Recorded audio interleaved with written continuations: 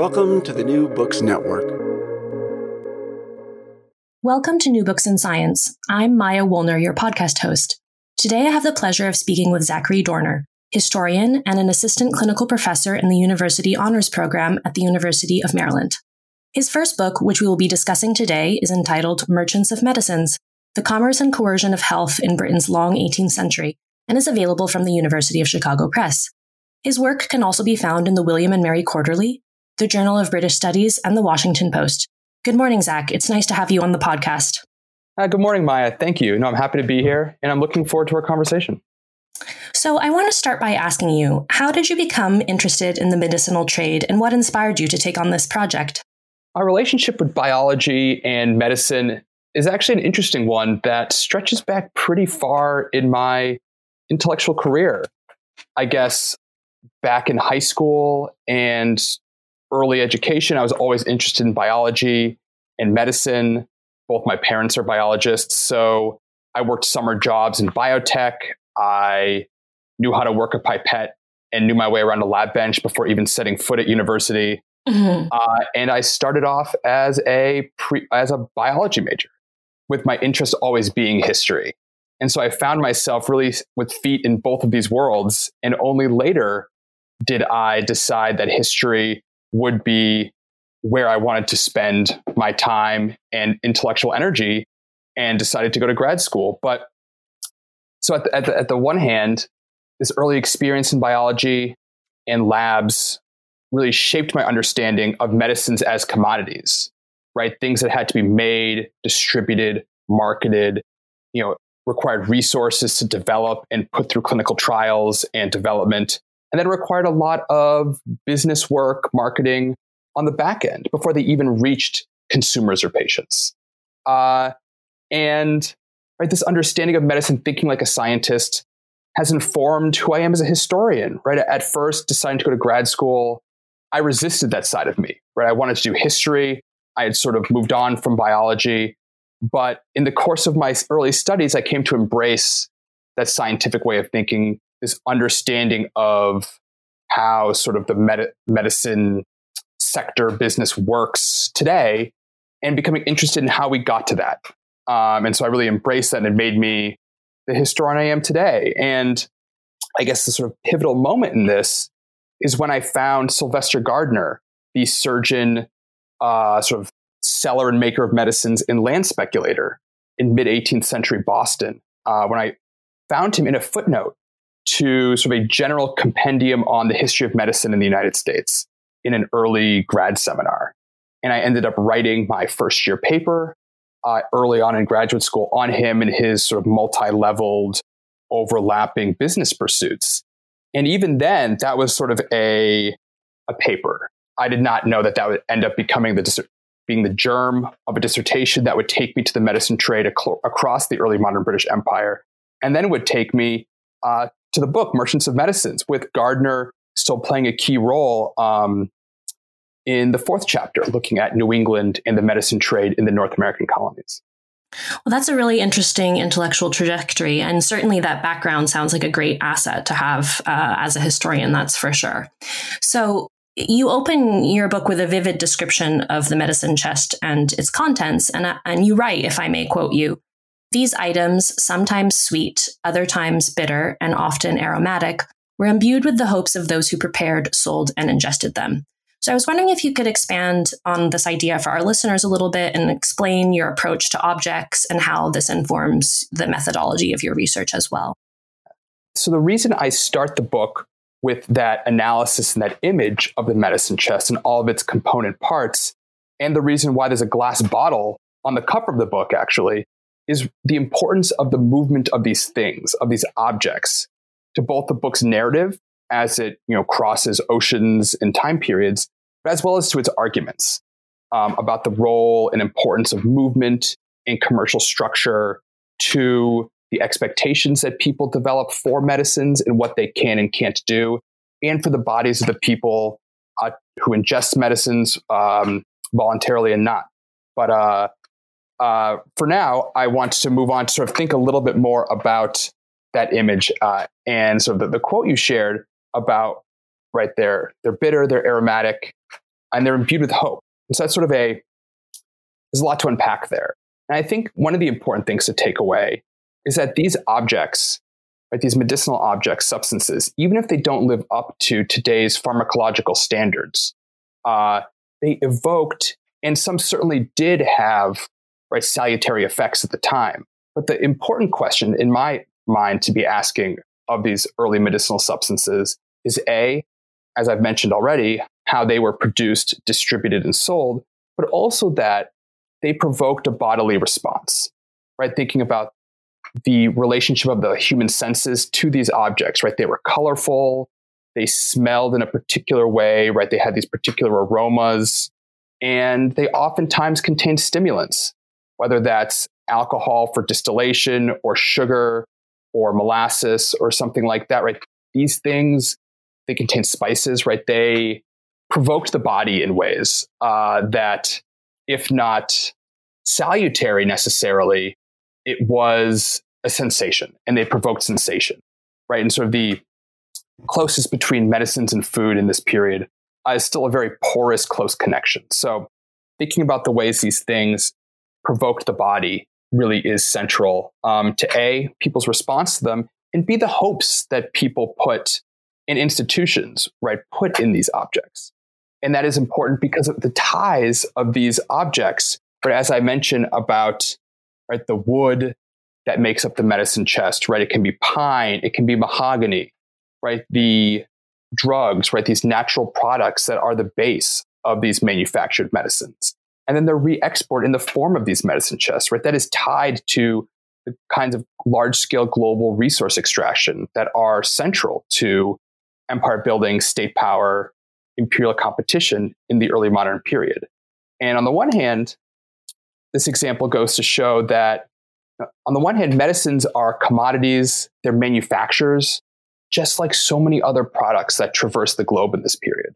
But on the other hand, right, because of the omnipresent specter of death and disease, particularly in this imperial political economy predicated on manpower, human labor, resource extraction, large-scale agriculture, the ability to wage war in a variety of places, right?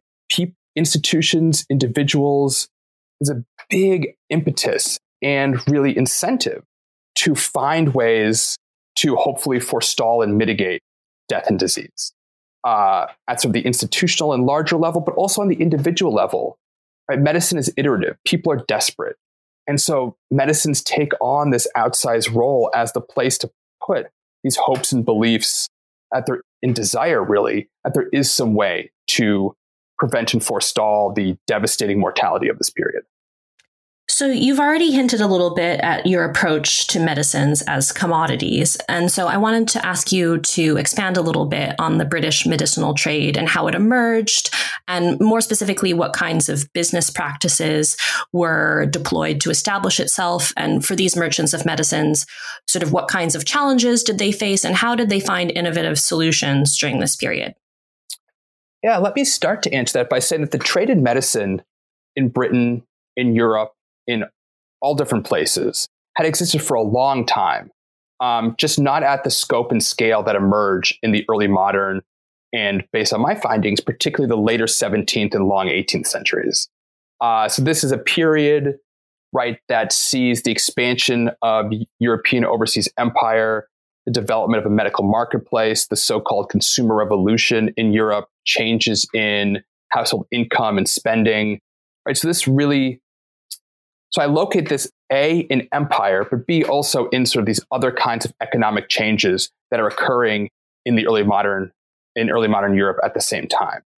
There's a lot of the British medicine trade emerges in this larger scale, bulk, commercialized form, also as a result of pre-existing currents of pre-professional competition and a lot of other sort of internal to the medicine practitioner world factors that I won't necessarily get into here.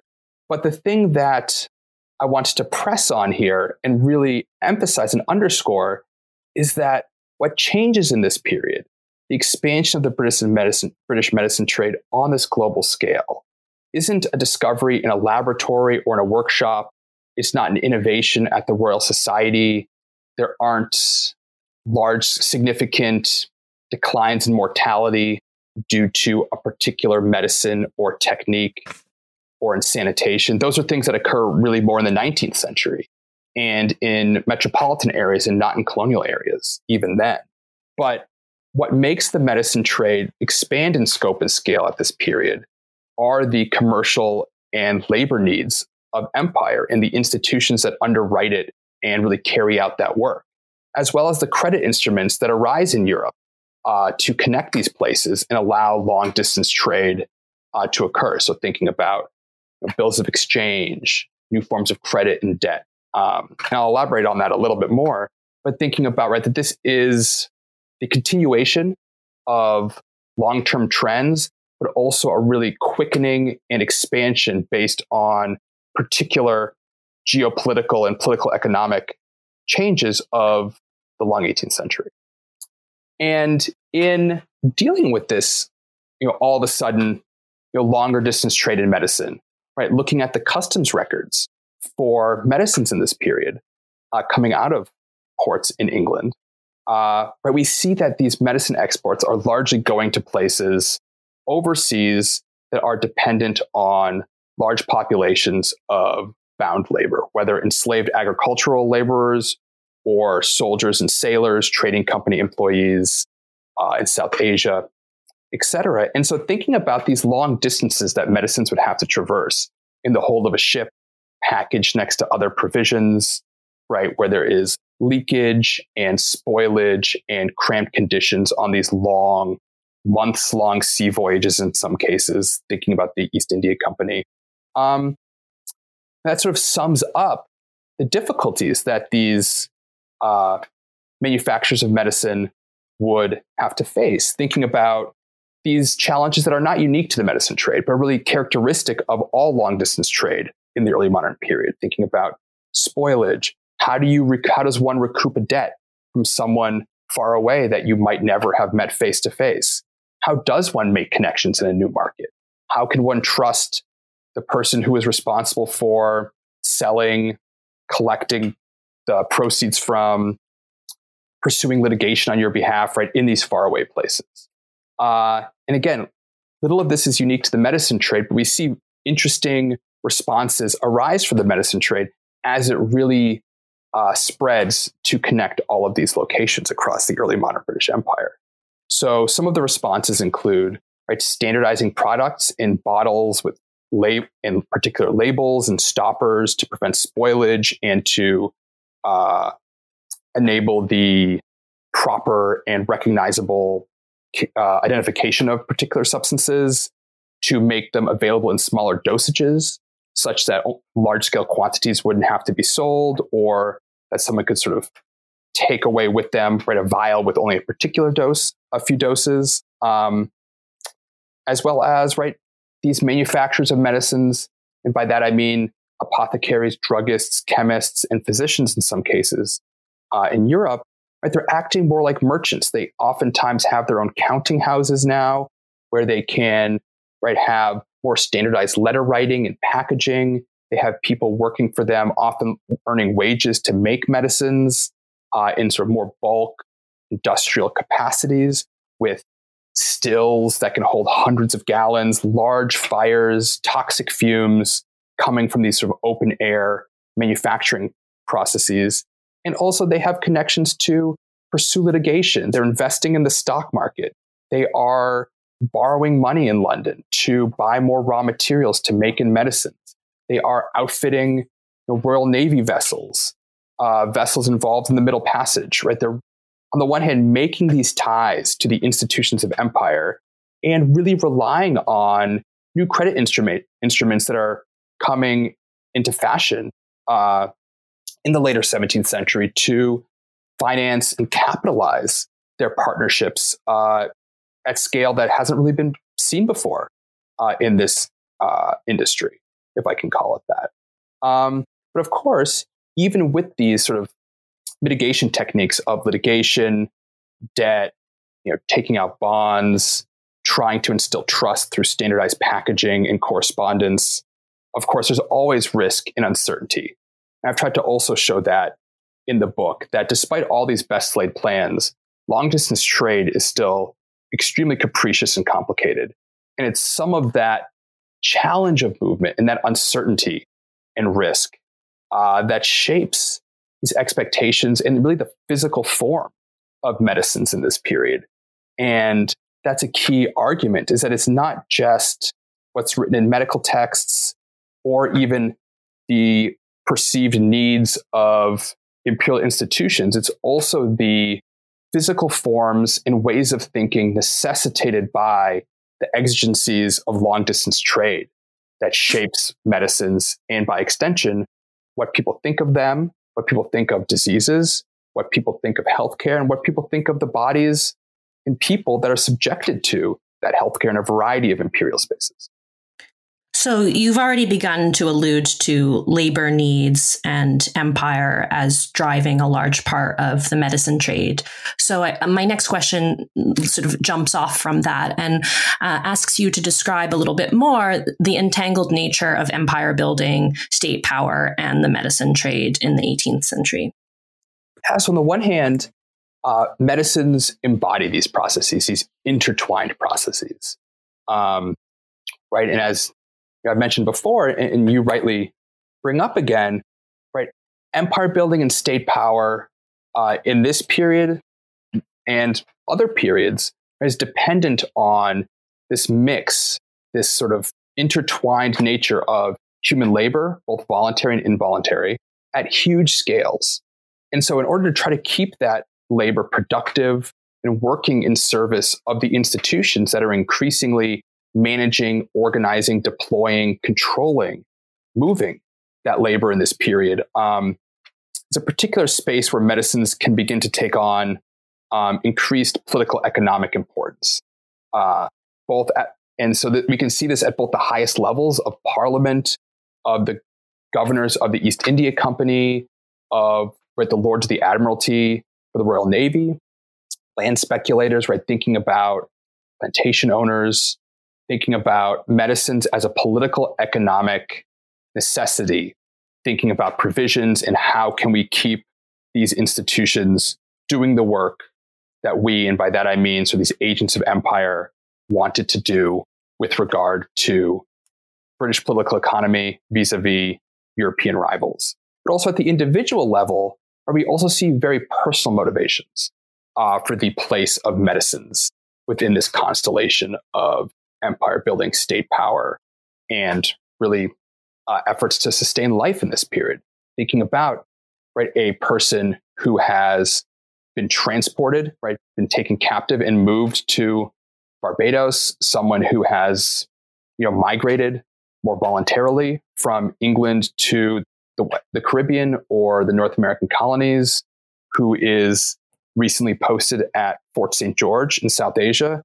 Right? As those people, as they confront these new disease environments under new constellations of stars, and thinking about the mutability of bodies that was still understood to potentially occur in these new environments, portable European medicines provided a sort of a sense of familiarity from the kinds of health ways that those people had come from, but also they also provided a means of control, right, over unfree populations, bound populations in those places, as well as they also sort of on the really personal level, they enabled people to try to stay alive in these places where, as we know, with these, endemic disease, threats of warfare and injury and all of that, right? Death is omnipresent. It's on people's minds. And so it gives medicines this both economic weight, but also this sort of emotional, intellectual weight, playing an outsized role in people's lives and thinking. And so on the one hand, medicines really, as I said, embody these processes of empire building and state power. But they also but they also help make that happen. Right? So they both embody this. They're a popular trade item that reflected these desires and the needs of state power, whether in warfare, trade, agriculture, what have you. But they also help make that happen. They help entrench those things. And I think we'll get to this later in our conversation, so I won't belabor it here, but thinking about how the expectations and desires and control that these medicines enable to happen. And sort of more prosaically, the movement of credit and value that they enable as a profitable transatlantic global trade good enable these processes to entrench on the ground, enable labor and value to be extracted from colonial environments, whether that's cutting down trees in northern New England or on a sugar estate in the Caribbean. Yeah, I think you really show both the economic and emotional weight, how medicines have both of that in your work. So I thought that was very, very powerful. I want to ask you now, because I thought this was actually one of the most interesting aspects too of your argument, is the difference between the physiological and ontological view of disease. So I wanted to ask you to give our listeners some information on that distinction and how the medicine trade intervened in making it. And then I also wanted to ask, as a sort of follow-up question, how did these different approaches to disease shape the underlying assumptions about medicines and bodies during the 18th century? Yeah, this is a really fun question for me because this is where a lot of my teaching resides these days, right? It's a central, right? This thinking of how expectations about medicines and human bodies changes in this period is both a central argument and point of my book, but it also is this really interesting question that, of course, has tremendous resonance and pertinence today, both in terms of the current COVID-19 pandemic, but also with tenets of precision medicine and targeted therapeutics, with regard to treating some cancers and other kinds of ailments today. So this sort of give and take between are our bodies naturally alike or are they different? How are they perceived? What is the source or nature of ill health? How do we deal with that? Right? These are not natural, there are not timeless natural answers to these questions. These are things that are socially and culturally and politically constructed, and the relationship between these, the answers that we come up with, change over time, as I've shown in the book.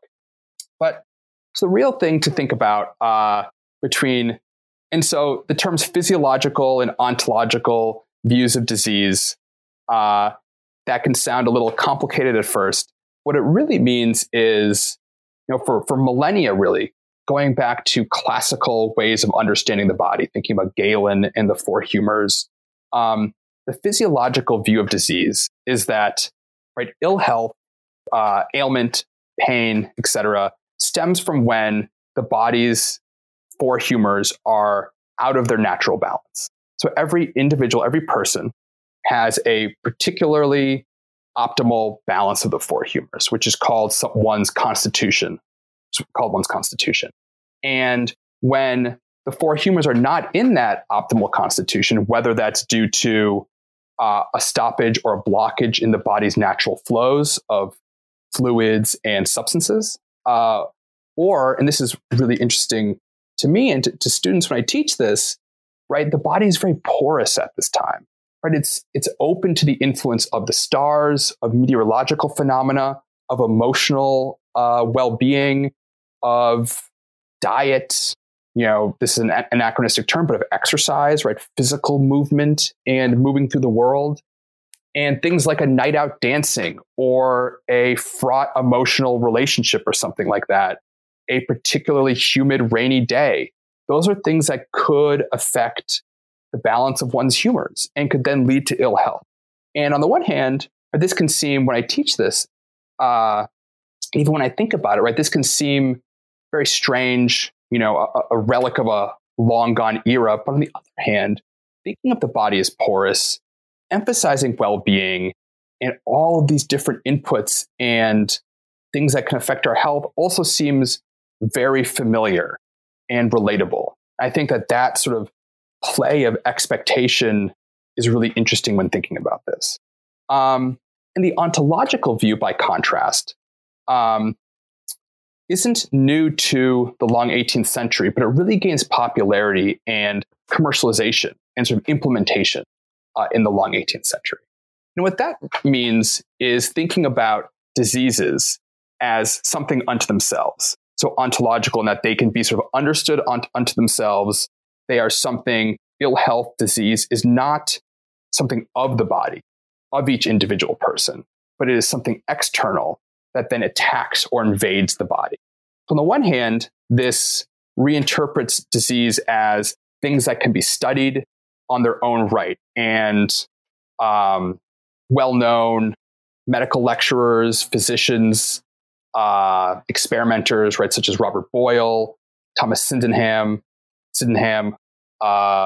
Linnaeus, Hermann Boerhaave, all published works to this end.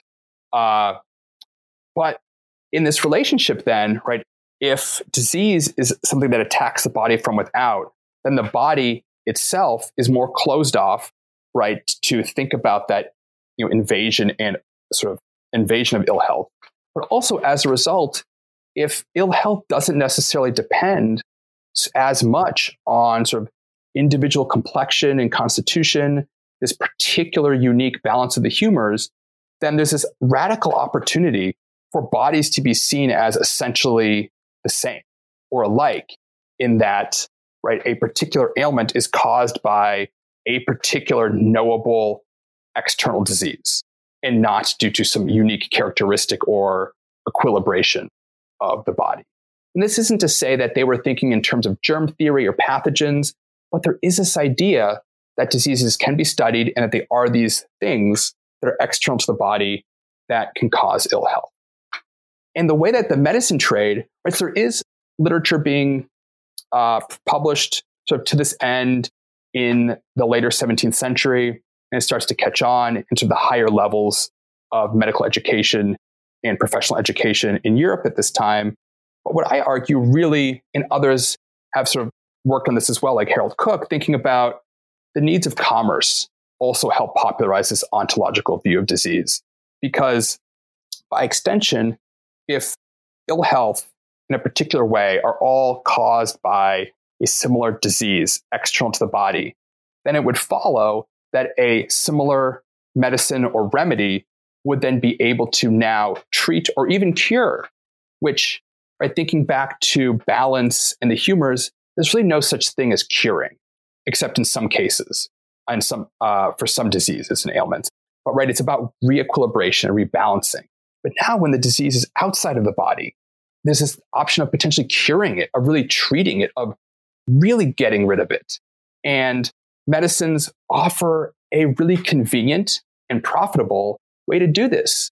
So the medicine trade, thinking about medicines that are specific to particular diseases, begins to take off, begins to see more mention in publications. They're manufactured. You see them in the manufacturing lists and advertising of merchants of medicines in London. They're exported across the empire. And also thinking, and that's where empire also really helps forward and spread this idea. Because thinking about, as we mentioned, and this is sort of to answer the part of your question about the different approaches to disease, shape these underlying assumptions about bodies and medicines.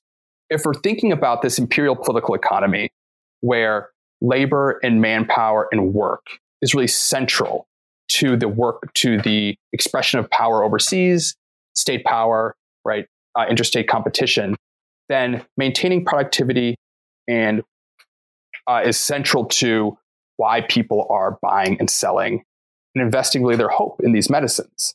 And so thinking about simplicity, cost, time, right? If there is a surgeon on a Royal Navy vessel and there is some sort of sickness, perhaps it's scurvy or it's malaria or yellow fever or something else, spreading among the crew, right? Of course, who live in cramped, poorly ventilated quarters, right? The time and investment of that surgeon evaluating, identifying, reading the bodies of, listening to personal testimony from all of those sailors to try to compile particular humoral treatments to deal with that ailment versus coming to the conclusion that, it is X disease, and looking up, thinking, reading a manual or something like that, and coming up with the particular specific medicine that would deal with that disease across all bodies, all people who seemingly have it. That's a much simpler, cost-effective, quick, time-efficient way of treating that ailment among these bulk populations. And the same holds true with captive Africans in the Middle Passage, on plantations, on East India Company vessels, among the East India Company's troops in South Asia in the 18th century, among settlers in northern New England. So thinking about how this ontological view of disease, what that does to sort of popularize and commercialize a particular kind of bulk medicine that's predicated on seeing human bodies and people as responding to disease in medicine in a similar way, and how that really both at the same time reinforces and is shaped by the desires of these imperial institutions. As we talked about, these sort of goals and motives of imperial political economy fit in nicely with this new thinking about medicine and disease in this period. And as that starts to become more profitable and popular, we see this ontological view of disease, these ideas of specific medicines for particular diseases. That definition becomes a little less strict. Specific medicines, this promise that they will treat something across different people, starts to be used a little more flippantly and in a more marketing way, that we see that definition start to become looser. And it becomes more of a label for popular medicines and a sort of buzzword, if you will, to drum up sales in these different spaces. So the ontological view of disease also seems to have implications for racialized views of the body and bodies. And so I wanted to ask you, in your chapter on the possibility of unfree markets, you discuss plantation medicine and how control and convalescence often went together for enslaved peoples and forced laborers. So I was wondering if you could give us some specific examples of the kind of violence that the medicinal trade enacted during this period on those peoples, and how would you describe that? I guess I should start with saying that this idea of an ontological view of disease and specific medicines in general at first offers a really radical proposition if you pause and think about it for a moment. This idea that any person, whether that's an enslaved laborer in Jamaica, a person in a hospital in London, a Royal Navy sailor on a ship in the Atlantic, an East India Company servant en route to South Asia, that they were a wealthy spinster or someone languishing in debtor's prison, a woodcutter in the New England woods, or a wealthy Quaker landowner in Pennsylvania, that all of these different people, a child, regardless of statuses of bodily difference, skin color, age, sex, socioeconomic status, theoretically, under this principle, all people seemingly suffering from a similar ailment would benefit from and could be treated with a similar form of medicine. So on the one hand, that's a radical proposition, given the strict hierarchies and emergent categories of difference that we see during this period. But where this begins to quickly be, so on the one hand, this idea of sameness and the promise it seems to suggest enables these large markets for medicines in this that are understood in this way. On the other hand, that quickly begins to present a problem, as you mentioned, in spaces like the early modern Caribbean that are predicated on emergent ideas of racial difference and hierarchy and power dynamics and violence and exploitation. So to answer the first part of your question, and so I should say, what happens then is, from historical remove, we understand, that differences in health outcomes in a lot of these places, stem from the forms of institutionalized violence, brutality, exploitation, that shape the daily lives of people surviving under the institution of slavery. But at the time, a lot of planters and medical practitioners attributed these disparities in health outcome, either to racialized behavioral pathology or to emergent differences, not necessarily emergent differences in how people expected to respond in a similar way to these treatments are seemingly responding in different ways. And that could be because of the regimes of institutionalized violence that are occurring, malnutrition, exposure, poor clothing, all of that. But at the time, it's a very convenient evidence to fuel these emergent ideas of inherent biological difference based on skin color. So this idea of human sameness and an ontological view of disease, on the one hand, really fosters this and underpins, I guess, intellectually, this broad medicine trade and sales across British Imperium. Also provides sort of the leading edge of ways to then justify and scientifically, based on the ideas of the day, start to justify, in their eyes, ideas of inherent bodily difference. And the ways this looked on, in plantations is thinking about, medicine is often, in the 18th century and as always, is both a means of, as you say, convalescence, but it also can be a means of confinement, Thinking about ideas of quarantine, of, the hospital space, the hothouse on the plantation is a space of quarantine and sequestration, but it's also one of confinement, of, various devices for restraining people, to remove them from people they know and love. Thinking about, this justification as we start to see, as observers at the time start to see health outcomes not conform to what they're expecting. It institutionalizes the practice of overdosing, enforced medicalization, and using higher dosages of stronger, sort of more heavily concentrated versions of medicines on plantations, which also is a boon to transatlantic medicine exporters, overdosing, larger orders to the Caribbean, more sales, as well as, we also see medical practitioners implicated in forms of punishment and discipline and really gruesome acts of reprisal on estates in the Caribbean. Thinking about physical harm, whipping, cutting, amputations as punishments, control of reproduction and childcare. So thinking about, there are many ways, and many scholars have focused on the relationship of the medical establishment to these aspects of plantation life and the control and agency of enslaved persons within that institution of slavery.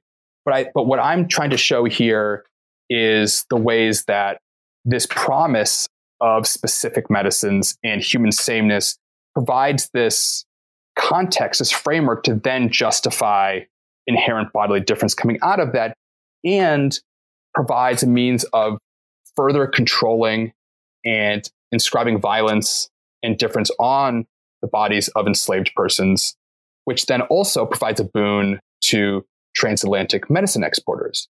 And of course, even as these ideas of human difference start to erode the promise of ontological view of disease in terms of human similarity, what stays behind is this idea that these kinds of manufactured European medicines will have some benefit for disease. That part doesn't go. So the transatlantic global infrastructures for medicine export that have been created over the preceding decades, that stays, and those exports continue. It's just sort of the radical implications of the intellectual understandings underpinning that sort of get corroded and altered, sort of with these efforts to justify inherent bodily difference and sort of thinking about amelioration, and I put that in quotation marks, on Caribbean plantations leading into the age of abolition in the 19th century.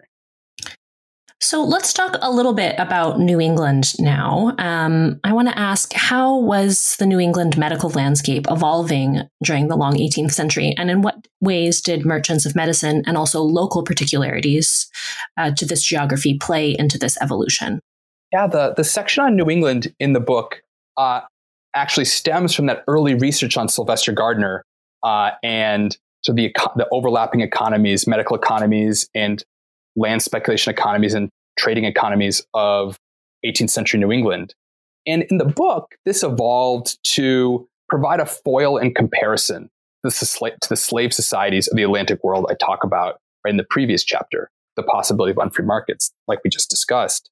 On the one hand, right, New England is certainly connected to the institution of slavery, as I discuss, right? Thinking about provisioning and all these other trades, right? And even participating, right, in the Middle Passage that tie New England to this institution. But so in some ways, right, this relationship to enslavement in medicine is similar. But I wanted to use this other context to illustrate some different details that sort of complicate and nuance the place of medicines across, right, the British Empire and the Atlantic world at this time, but at the same time sort of reinforce how deeply entrenched they're becoming in the day-to-day life, economy, long-distance trade of these different imperial spaces, but also how thinking about them is relatively conserved across these spaces to really show how far, right, the medicine trade has come over these decades that I look at. Right, so New England, like other colonial locations in this period, right, is grappling with labor needs and the profitability of a variety of trades, just like other locations, even though, right, the populations that comprise that labor, the specific kinds of trades are different, right, we can kind of boil it down to similar moves of, right, migration and local resource extraction, whether that's furs and lumber, right, versus other things in the case of New England. And this chapter, and so thinking about, right, even though it looks different in many ways, we still see sort of transatlantic medicine imports to New England, the emergence of local merchants of medicines and experts who are taking those imports, but also starting to manufacture and make their own medicines they can sell profitably across the region in these sort of trades that are going further into the interior. And we can see also the wealth generation from that. And that's a big part of the Sylvester Gardner example in chapter 4 here, is how the medicine trade enables him to diversify into the provisioning trade, into land speculation, which reciprocally enables European medicines and medicines of his own production to go further into the New England interior and shape, in many ways, if we're thinking about capital flows, shape the patterns of deforestation, lumbering, settlement patterns in Massachusetts and the region that, in 1819 becomes Maine, really shaping the development of that region. His proprietors, his Kennebec proprietor group that he was a part of, reactions to them, their investments really shaped the Kennebec region in what is now Maine. And really this New England chapter enables me, this New England example enables me to follow the money in ways that I wasn't able to do for the East India Company or in the Caribbean as much, thinking about how profits from the medicine trade are going into other local trades of land, lumber, and provisions in ways that shape local politics, government, economy, culture, and really contributed to resource extraction, environmental change, in market building, and settlement in the New England interior. And it's really this sort of interconnection. Right? If we think about New England on its own, and in some ways how I initially thought about it all those years ago, right, it is several merchants doing these things in local regional markets. But when sort of as part of this larger book project, we see New England, whether through Newport or Boston or New London, connected to these much wider transatlantic, transimperial flows of lumber, of medicines, of provisions, of capital to fund slaving voyages. It's all connected, and it just further puts medicines into this really complicated picture of long distance trade in this period. But it also, again, serves to reinforce, and even though the context is very different, right? Thinking about the slave societies of the Caribbean versus Pennsylvania and Massachusetts, we still see medicine sort of occupying similar spaces and engage with similar power dynamics in both places. So in chapter 5, you talk about medicinal self-sufficiency. What is that, and how and where were attempts made to achieve it? And then also, sort of as a second follow-up question, under what kinds of circumstances did British medicines and folk remedies persist or coexist together? So I'm going to start with the second half of your question. And that's a really important one because, right, despite my talking on your podcast and writing in the book, and I've tried to show this, is that this is not a clean break, right? This move towards more commercialized, manufactured medicines does not represent a clean break from folk home remedies to a commercialized marketplace of specific medicines or something like that. This is a long process. It looks different in different spaces and places with different people. And we see this sort of contestation, this competition between these different health cultures and health ways, right, to today, right? I mean, and we see this in all sorts of different places, that this is not a complete process over the period I talk about in the book. I argue that this commercialized way of viewing medicine in this particular way sort of comes to the fore, particularly in an imperial context, given its relationship and convenience and support of these goals of empire and long distance trade. But it's certainly not the only way, right, that people are engaging with medicine, disease, their bodies. And right, it's a challenge to find records of the persistence of, right, these other kinds of remedies and really the coexistence of these things. But there are scholars out there who've done an incredible job recreating it. And right, there are examples from, right, the reliance on hybrid medical practices and remedies, right, in the Caribbean, in South America, in North America, right, thinking about indigenous, African, European ways of viewing the body and disease that are all commingling and entwining and in competition with each other, right, in these really hybrid spaces in this period. But another really interesting place to see this is in recipe books, which, when they exist and they have some marginalia, are incredible resources. And we can see people across Europe, North America, right, recording recipes that use longstanding family knowledge, longstanding community knowledge on how to make something. And we see local ingredients, local herbs, plants being used. We also see in the 17th and 18th centuries the incorporation of imported drugs and medicines, right? We see rhubarb coming in. We see Asian spices. We see indigenous techniques. We see North American things like snake root and ginger and sassafras. All of these, right, different products, these really, that represent the span and movement of empire, we see represented on the pages of recipe books from across the social spectrum. And of course, right, a recipe book requires literacy. So of course, this is not a representation of everyone, right, who is engaging with health and healing and living and dying in this period. But it do give us a sense of how, in the space of the home on the ground, that these different threads and these different ways of thinking are actively commingling and interacting, on the individual level. And for me, I guess I'll pivot now to this idea of medicinal self-sufficiency because, of course, for people who don't have access to, go to a market and purchase a remedy or a bottled medicine, this idea of medicinal self-sufficiency is quite familiar, right? Using what you have in a kitchen garden or in your local surroundings to craft a remedy in hopes of, palliation or allaying an ailment or death or something like that. But if we think about it again on this imperial commercial scale, because a lot of popular medicines aren't necessarily found in sort of the British Empire, right? Peruvian bark, Jesuits, also known as Jesuits bark or cinchona, is one of the most popular remedies of the day, right? It is manufactured into a variety of medicinal products. And it's a bark that comes from Spanish, South American holdings at this time. And it's exported across the world, right? It's quinine, which we know has some properties to assuage the symptoms of malaria. It can be distilled, can be extracted from the bark of, the cinchona tree. Right. So this is a very popular medicine. And so thinking about during the American Revolution, for example, when Spain sides with the rebellious American colonists, Britain loses a large source of its imports of cinchona for its troops. And this causes a real problem among sort of administrators and people in the army.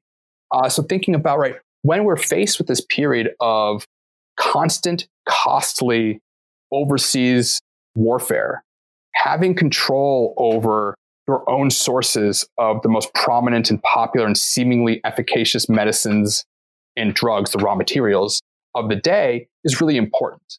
So in this period, as I talk about in chapter 5, we see sort of in the aftermath of the 7 Years' War, we see attempts spring up across the British Empire, whether that's in Fort St. George in South Asia with the East India Company or at the Pennsylvania Hospital in North America, to start laboratories and workshops, places of manufacturing medicines in situ in these colonial locations. So they don't have to necessarily rely on exports from Europe, from London, as much as they had in the past. But they're still sort of ingrained these ideas of specific medicines, of these kinds of commercialized medicines, but now trying to make them in a local area, sometimes using local substitutes, sometimes not, to try to cut down on the time it takes to export something. Right, thinking about colonial warfare, the time lag can be the difference between life and death in some cases, in their opinion, as well as trying to cut down the cost.